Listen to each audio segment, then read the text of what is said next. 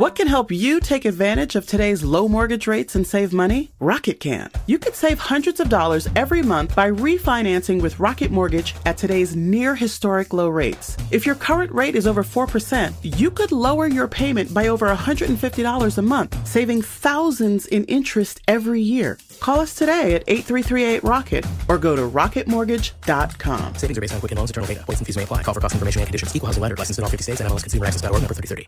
What a race. What a fantabulous race we've witnessed in Bahrain, a circuit that we're not a great fan of. A race that we never actually look forward to, and the past has been approval of that. But Kunal Shah and Rishi Kapoor would officially like to apologize to everybody that's actually with that Grand Prix. What a race, Kunal. Brilliant. What a race, yes. Well, I'm going to make a slight correction. I'm a big fan of Bahrain and you know why. Because you've driven there, show off. We never expected it. We were all saying Bahrain, but it turned out to be a really exciting race. What a drive from Sebastian Vettel. I'm actually not a fan of Sebastian, but those initial first two laps, the way he overtook so cleanly, like a champion. I mean, now one would say, yes, he's a 3 times champion for something. Wow. So he has a Rishi Kapoor approval for being the 3 times world champion. But I'm just gonna give you a perspective of how we had issues in China where we had drivers asking if they could overtake. Correct. And we had Bahrain where people were overtaking left, right and center. So my question here is, was it Pirelli that made the big difference?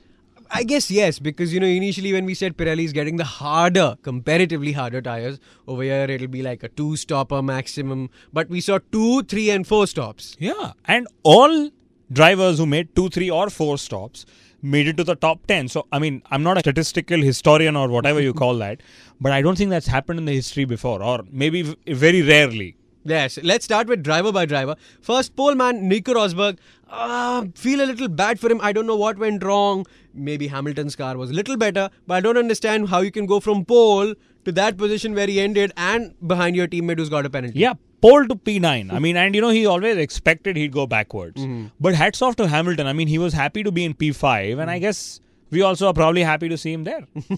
Yes, Hamilton actually did not end up fighting with a lot of people. Not so much overtaking, not so much defense. So I guess he could just make that one pit stop less count. Yeah, possibly. But a great drive by him. Strategy predictions went all over the place. But Vettel, yes, I think he could have won very easily. Everybody's saying maybe he was on a better strategy than Kimi, or maybe Alonso could have won had he not had the problem. What is your take on it? I have a couple of points. First, on Vettel's strategy. One of our listeners, Rajesh Kankavlikar, who I know is a big Sahara Force India fan, okay, he made a very interesting point. He said Vettel won it so easily and convincingly that he could have probably done only 2 stops and still won the race, which actually is a great insight. But also, we think that Kimi Raikkonen did the fastest two-stop strategy. That's correct. Kimi back to being Kimi himself. I don't think he's fought with anyone on track, not any major battles that we saw. And he actually was the fastest guy on a 2-stopper strategy. And I think it did wonders for him. He's only 10 points off Sebastian Vettel in the Drivers' Championship. That is great for the championship. Hopefully Lotus will have the budget to keep their sustaining powers and pros alive. Had Alonso not hit that issue and had Kimi started slightly higher up the order, I think we would have had a really exciting fight for the first place finish. I really think so. I am really going to differ on that one. Because I think once Vettel knew his strategy was working, he was pacing himself well. So I think he underused his tires of what he could have done. I also believe that Kimi did not, like we said, have that big a fight. So why would he otherwise finish 9 seconds below Sebastian? So I personally feel it was strategy to strategy. I think Red Bull still is the fastest car. I know we have a difference of opinion on that. Alonso did not have the raw pace to win. Obviously, Ferrari now has the right to claim, hey, he had the problem or he would have won. So that's that. Coming to the midfield, I think the best battle ever between two teammates was seen between the McLaren drivers. What a race. What a race. I mean, Perez used his elbows, he used his wings, he used his tires, he used everything possible to stay ahead of Button. Okay. And can you imagine, the Button, who's always revered to be the guy who uses his tires best, had to run a 4-stopper as opposed to Perel, again a tire specialist. I mean, I know you and I have been hard on him in the last few podcasts. Okay, he finished higher up than Button. I think he drove a brilliant race. He's now baptized as a McLaren driver, like I've been tweeting. Yes, and very well put. What I also believe is McLaren was surprised to see him preserve tyres and have pace better than Button. So Button was surprised and Button was all defensive on how my teammate can be so aggressive with me. Dude, you've been partners with Hamilton for the longest time, so you should be used to it. Yes. Okay, quick mention about Grosjean. Brilliant drive. Before I come to the Force Indias, Grosjean really looked really nice. He did a great job. I'm sure the last few laps when he overtook Paul di Resta of Sahara Force India, there were lots of groans across television households in India. But I'm glad he's back and we've not seen the crash zone that, you and I have been predicting we'll suddenly see. The new chassis is helping him. A very, very consistent chassis is the Sahara Force India F1 team. Brilliant result for Paul. His best result. Very nicely fought. 2-stop strategy looking very good. Was Adrian in a similar mix?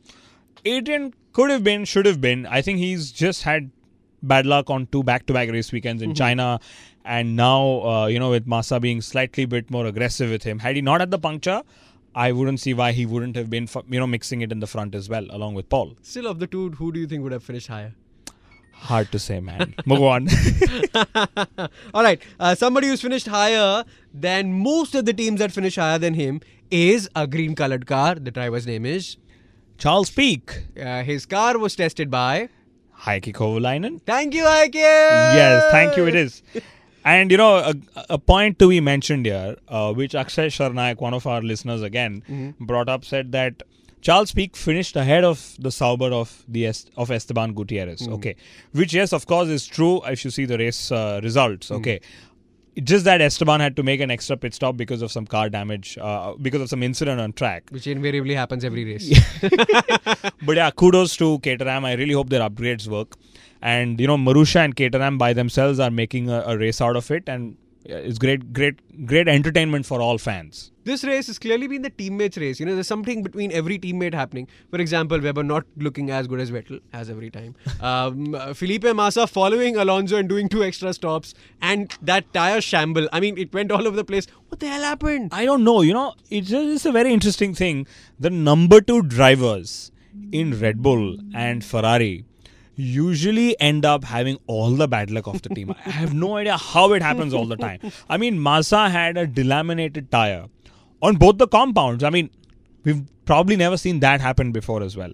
And I'm sure Pirelli are puzzled too. Pirelli, yes, puzzled, but they have an answer because now they can test their tyres on a Formula 1 car that they've acquired, and that is the HRT, which also brings me to the view that, I know you and I have been planning to save money and trying to buy out HRT.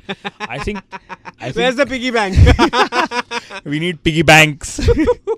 Okay, but on the same note, and I really wish they would have bought HRT, because I can tell you HRT would have been a strong midfield running team, probably in the top 3 by now, given all the tyre data that Pirelli has to their access. But that'll be interesting. Why shouldn't Pirelli run HRT? What do you think? That's a good one. And in fact, I would say Pirelli, run HRT.